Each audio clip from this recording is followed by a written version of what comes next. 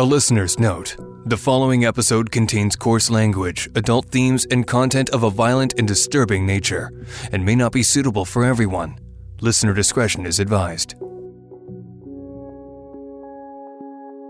If you're a regular listener to Crime Beat, this episode is going to be a bit different. We're taking a departure from our usual format of sharing stories of victims of crime and the impact on their families. The novel coronavirus has affected all of us. We know many people have lost loved ones to COVID-19, and our hearts are with those families. As you're listening to this, there are amazing people putting their lives on the line to keep us going. Those working in essential services, that includes food production, delivery service, people working in grocery stores and drugstores, sanitation and cleaning staff, pharmacists, and of course, healthcare workers. The doctors, nurses, and hospital staff that are all putting their lives on the line for us. COVID-19 is no doubt going to continue to affect us for quite some time. Weeks, probably months, and there's still a lot of uncertainty. Almost every aspect of our lives is being impacted by this pandemic. That includes public safety, police, judges, lawyers, those who keep the wheels of justice turning. I'm Nancy Hixt, a crime reporter for Global News. Lately, I've been receiving a lot of questions about how the pandemic is impacting our justice system and what that means for you. As a journalist, it's my job to get you answers and try to clear up some of the misconceptions. I've gone to a number of experts within the justice system to answer those questions. This is a special episode of Crime Beat, entirely focused on crime, the courts, and COVID-19.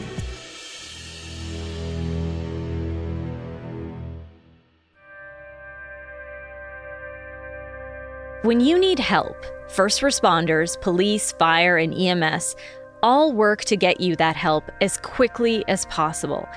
Each knows the risk of working on the front lines, and every situation is unpredictable.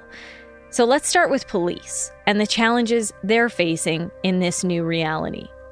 You don't know who's going to be at a scene when you arrive. You don't know who's going to get involved. You often don't know what kind of risks you're facing, whether they're environmental or risks related to weapons or people.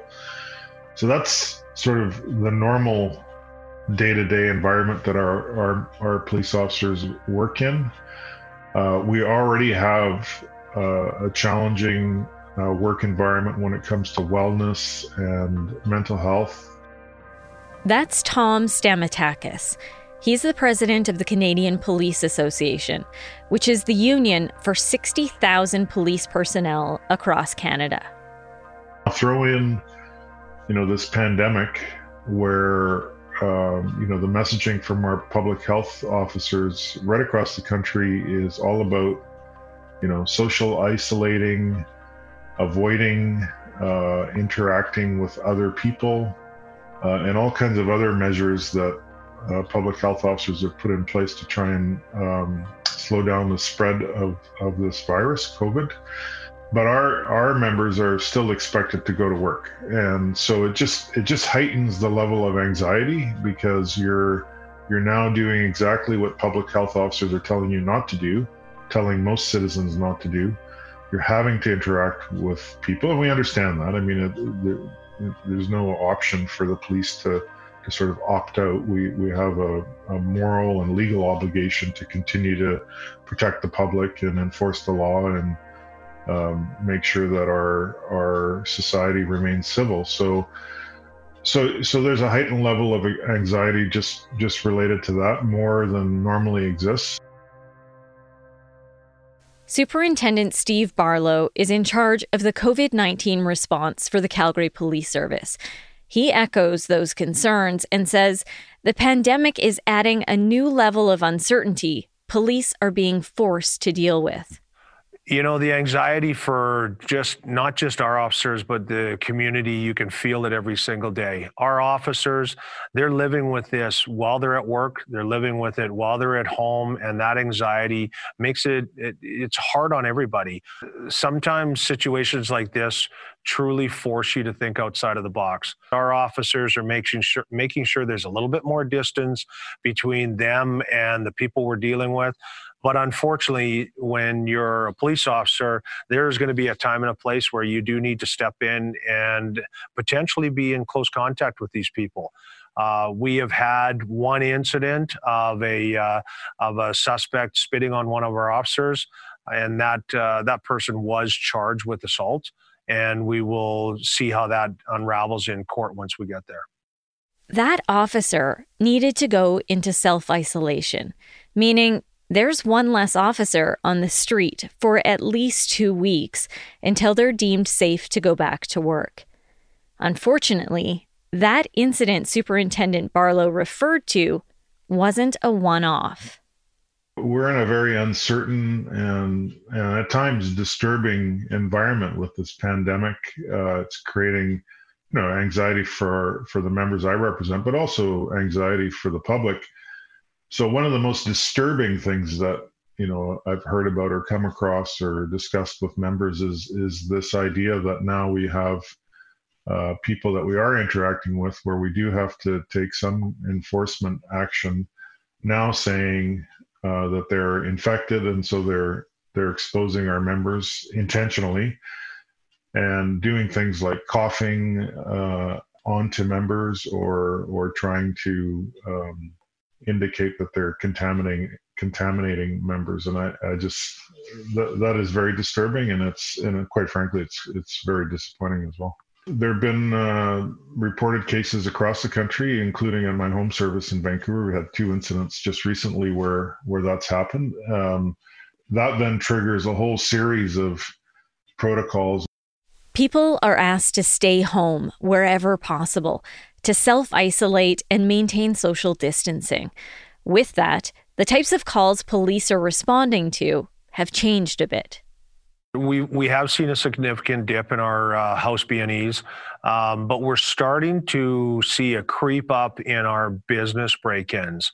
And that's the area that we predicted that would start taking place because, of course, you take everybody, you send them home, they're not in their business districts. So we've really stepped up our patrols out in those areas, hoping to alleviate that problem and also working with those business owners about making sure that there isn't stuff visible through the windows, making sure that they are locked up, that their cash drawers are open if they happen to be a business with a cash drawer. So we've really taken a different stance that way. There can be a darker side to more people staying home.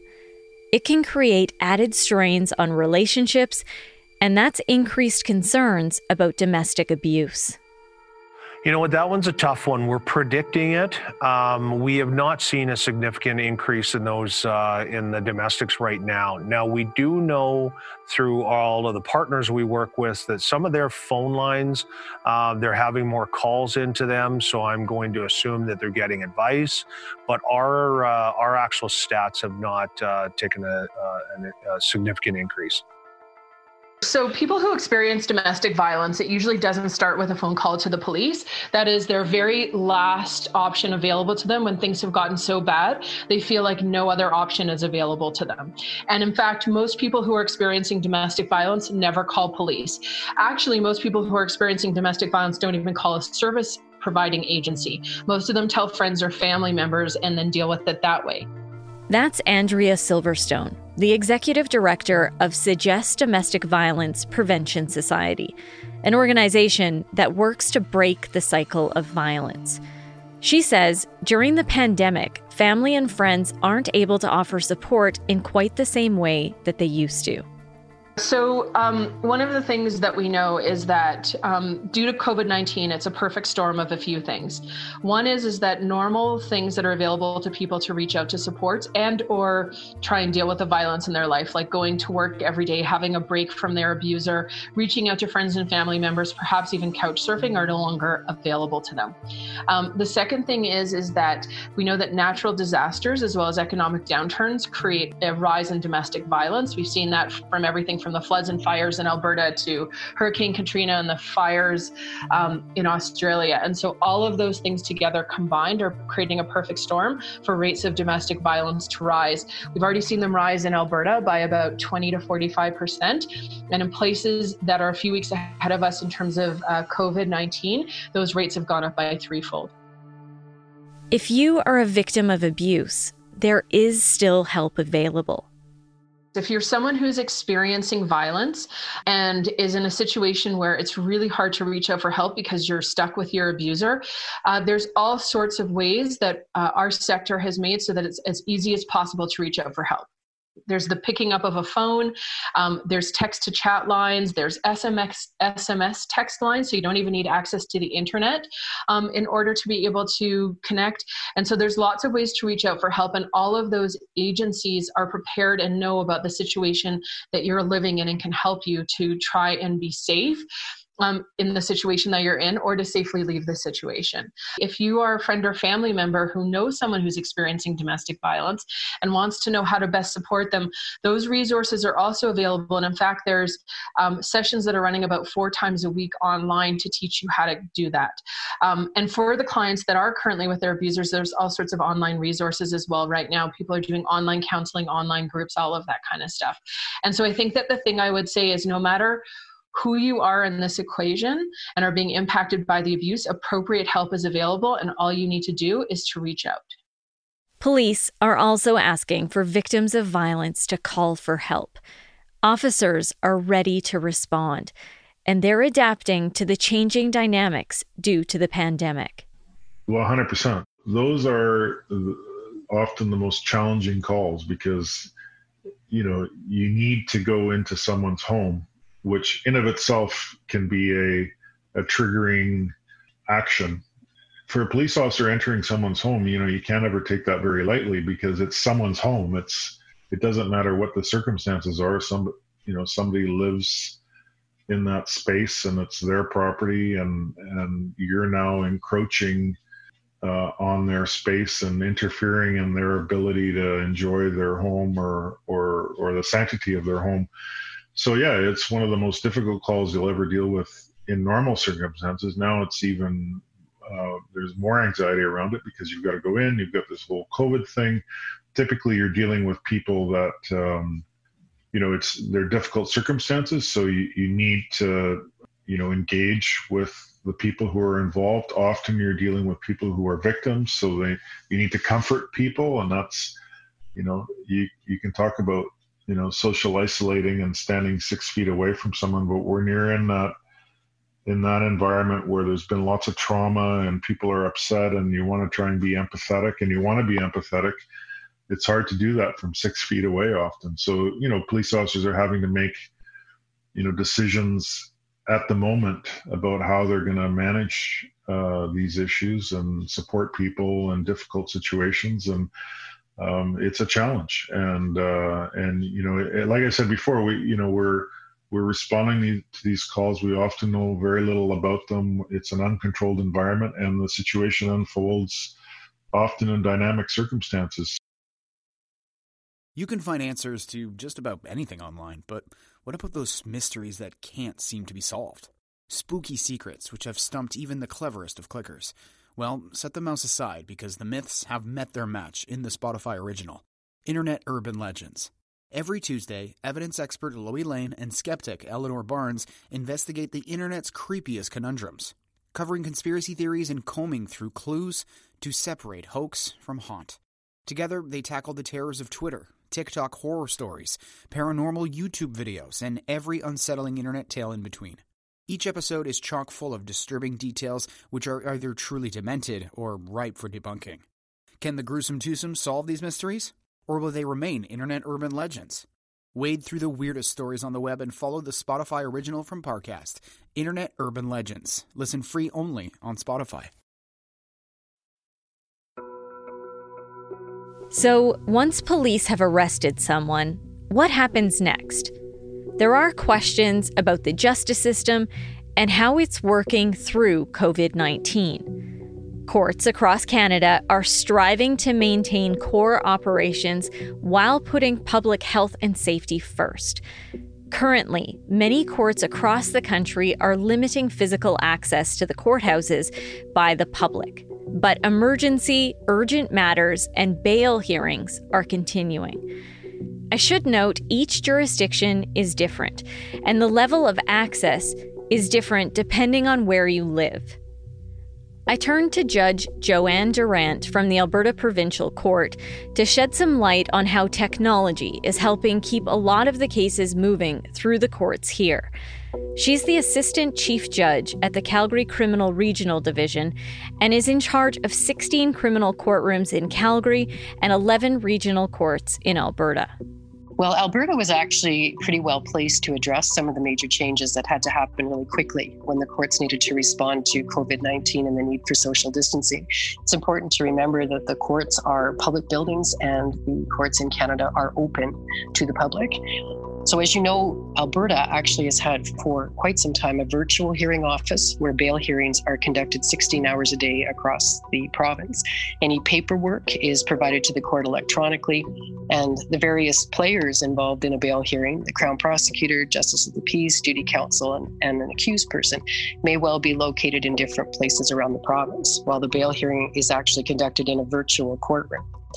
So we have remote scheduling in place as well. Lawyers can book matters online rather than having to make a physical appearance in the courtroom. From the criminal division perspective, our focus over the last month has been on in-custody matters. So we have continued to handle all of those matters, whether they're docket appearances, guilty pleas, lengthy sentencings, bail hearings, or in-custody trials. All of our courtrooms became remote appearance only very quickly, really just in a matter of days. In some of our courts, that means appearances are by telephone for the Crown Prosecutors and Defense Counsel, with the accused appearing via CCTV.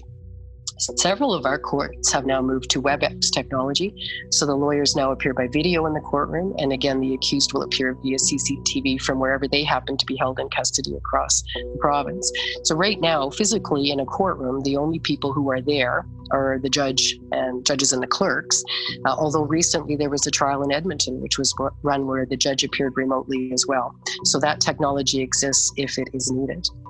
We are also really fortunate to have considerable video conferencing capabilities. So, for instance, in Calgary, 3 days a week, we have a judge appearing from Calgary via video conference into courtrooms quite some distance away from the city, where the Crown Prosecutor and the lawyers are appearing by telephone, with again the accused appearing by CCTV from the custodial facility.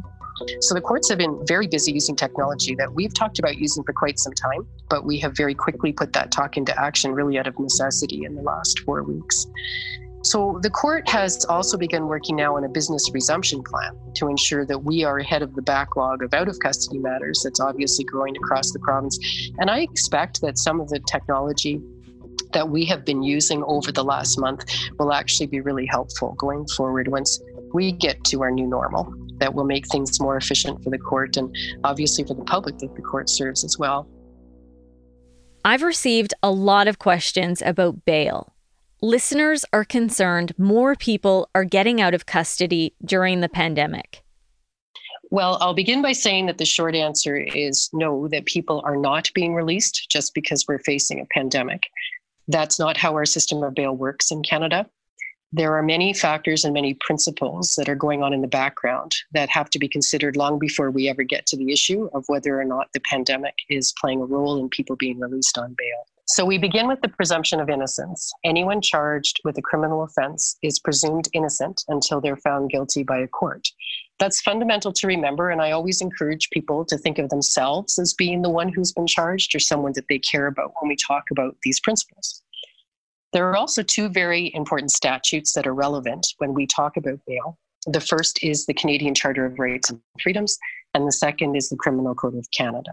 These two statutes provide protection for Canadians and actually guidance for judges. And it's the same law across the country since they're both federal statutes. The Charter says that any person charged with an offence has the right not to be denied reasonable bail without just cause. The Criminal Code contains what's called the principle of restraint. And what that section says is that a person charged with a criminal offence is to be given release at the earliest opportunity and on the least onerous conditions that are appropriate in the circumstances. I also turned to veteran lawyer Balfour Durr for some insight. He has almost 40 years in the justice system, the first 10 as a prosecutor and the last 30 as a defense lawyer. People should understand that it is the norm in Canada that bail will be granted. That's our starting position. We start from the position that people who are detained are going to be released. That's where we start. The prosecution, except in certain circumstances, they have the responsibility to establish one of three grounds in order for someone to be detained. So they have to be able to show the court that the person is a flight risk.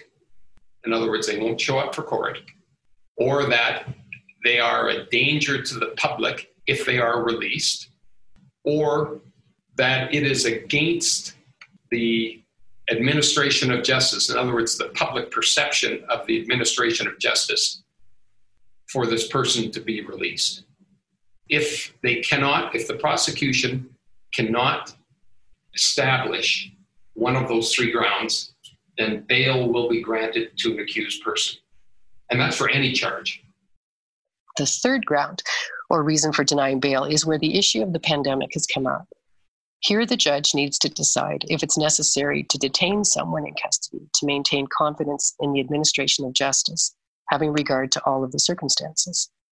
Now, there's a list of things in the criminal code the judge might think about here, including how strong is the ground's case, or how serious is the offense, and how long someone might go to jail if they're found guilty. But the list isn't exhaustive, and now the issue of the pandemic has been added as a consideration in this part of the code. So judges haven't all agreed across the country about the role COVID-19 plays in determining whether someone should be granted bail.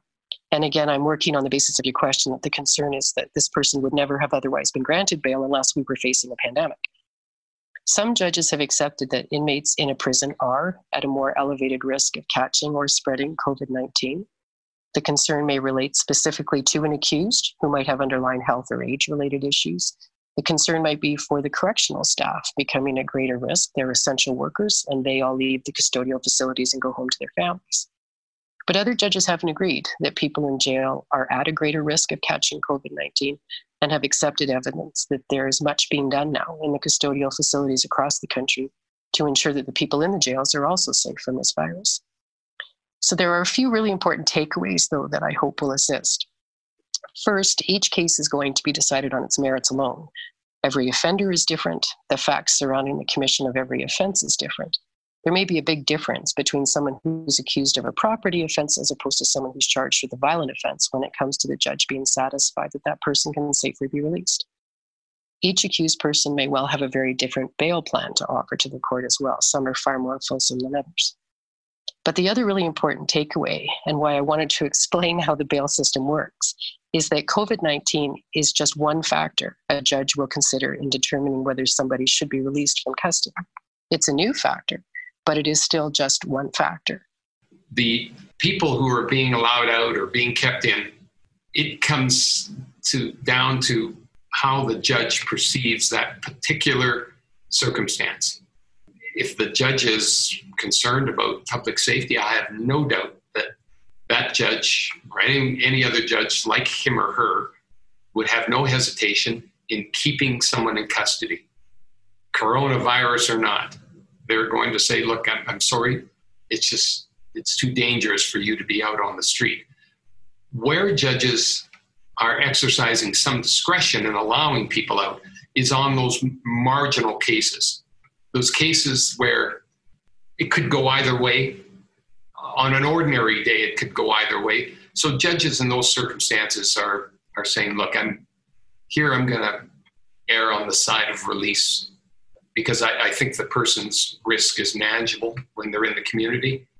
And for that reason, I think overall it might be better for all of us if we have this person out on the street. They're going to be isolated in their home, or I may even put conditions on where they have to be on 24-hour house arrest within their own home.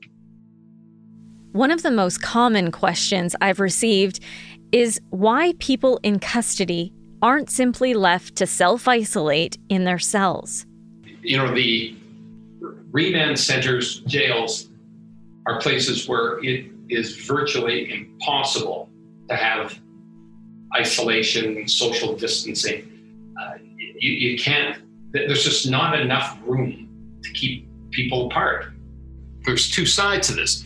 One side is, well, what do we care? Let's just stick them in jail and sort of it'll work itself out. And, you know, they're just a bunch of criminals in there anyway, is the attitude, no doubt, that some people have. That is, of course, the wrong thinking. It's wrong for so many reasons, not the least of which is people, for instance, in the remand center, are there because they're awaiting trial. They're not been convicted of anything. They're not guilty at that stage. They're waiting to be found guilty or not guilty. So they deserve as much protection as anybody else. So that's people waiting to stand trial. But what about the people who've been convicted and sent to jail or prison? If a person is sentenced to 2 years or less, they go into a provincial facility. If they're sentenced to 2 years plus a day or more, they go into a federal penitentiary. To give further insight into what the situation is in our correctional facilities, I turned to Dr. Patrick Bailey. He's been a forensic psychologist for nearly 3 decades. He's also a lawyer and was admitted to the bar about 10 years ago. Most individuals are not in single cells. They are in double-bunked cells within most of the correctional institutions, whether it's remand, provincial jails, or federal penitentiaries. So there's exposure at that level. There are also guards who are coming in and out of the institutions on a daily basis to cover off their shift schedule. So there's potential for exposure not from other inmates, but also from the guards. And then there's the issue that I raised earlier of the transitory nature of the correctional population. So folks in remand, folks in provincial institutions, a very high turnover of those individuals, some who are coming in, some who are going out. Yes, there's more stability in the federal facilities because people are automatically serving longer sentences given the nature of federal incarceration. But they're still going to be double bunked. They're still going to be exposed to guards. Things like delivering meals to the cells may avoid having individuals congregating in a dining hall, for example. If there's a way to release the individual into the community that doesn't jeopardize public safety, they are technically still serving their sentence. And so there are conditions that can be imposed as part of that sentence that if there's a violation of any of those conditions, then the individual is back in custody. So in the early days of the outbreak, the facilities were seemingly spared from having a significant number of cases. But over the last week or 10 days, we're seeing a number of facilities that now have positive cases amongst individuals being kept in custody. And so there's a significant likelihood or risk of those cases spreading. And so, again, as people come out of the institution 2-3 weeks from now, a month from now, there's much greater likelihood that they've been exposed to somebody who was COVID positive, and therefore they're bringing the virus back into the community. I would add that in terms of this decision about bail, there have been a number of Ontario judges who have said that putting somebody into remand and exposing them to the potential for contracting COVID-19 is a factor to be considered in whether or not this person should be granted bail. Dr. Bailey says it's important to remember not everyone who's in custody is a violent offender. And then you do have that category of individuals who've committed assaults, assault causing bodily harm, aggravated assault, sexual assault, sexual interference. And those are the cases where the parole board is going to say, or the remand authorities or the courts are going to say, this individual poses a level of risk that was unacceptable for us to release them to the community. That individual has to stay in custody. If we were able to get half of the individuals who are in custody back into the community and out of that custodial setting, we would reduce the likelihood that they're going to get exposed to the virus as those numbers increase in the correctional facilities. And we'd still have all of the violent offenders kept in custody so that there wouldn't be a significant risk to community safety. Nobody is saying open the doors and let all of these folks out, and when this is all over, we'll see how many of them come back. What we're trying to do is take a judicious look at who are the individuals that we can safely manage in the community without jeopardizing community safety as a way of reducing the likelihood that these individuals are going to get exposed to the virus when they're in custody and potentially bring that back to the community when they eventually get out. Many of our listeners have expressed concern about how those people who've been released will be monitored in the community. And so probation and parole have come up with their own ways of continuing to monitor people. We also have a number of technologies that simply weren't there when legislation was originally written. So things like the ankle monitors, which require the individual to maintain a particular perimeter space. They can't go out of their own property, for example. Geotagging on telephones. And so if the individual wants to leave their phone at home while they go out for a walk, and there's a call that comes in and they're not able to answer it, then they're going to be known to be outside of their perimeter area. Similarly, if they're keeping their phone on them, then we know where they are. So we have some technology available that allows to monitor where individuals are, where they're in the community.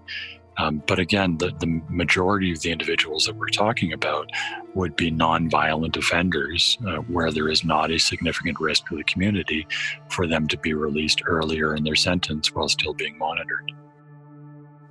One of the overwhelming concerns that listeners have expressed to me is the impact all of these measures are having on victims.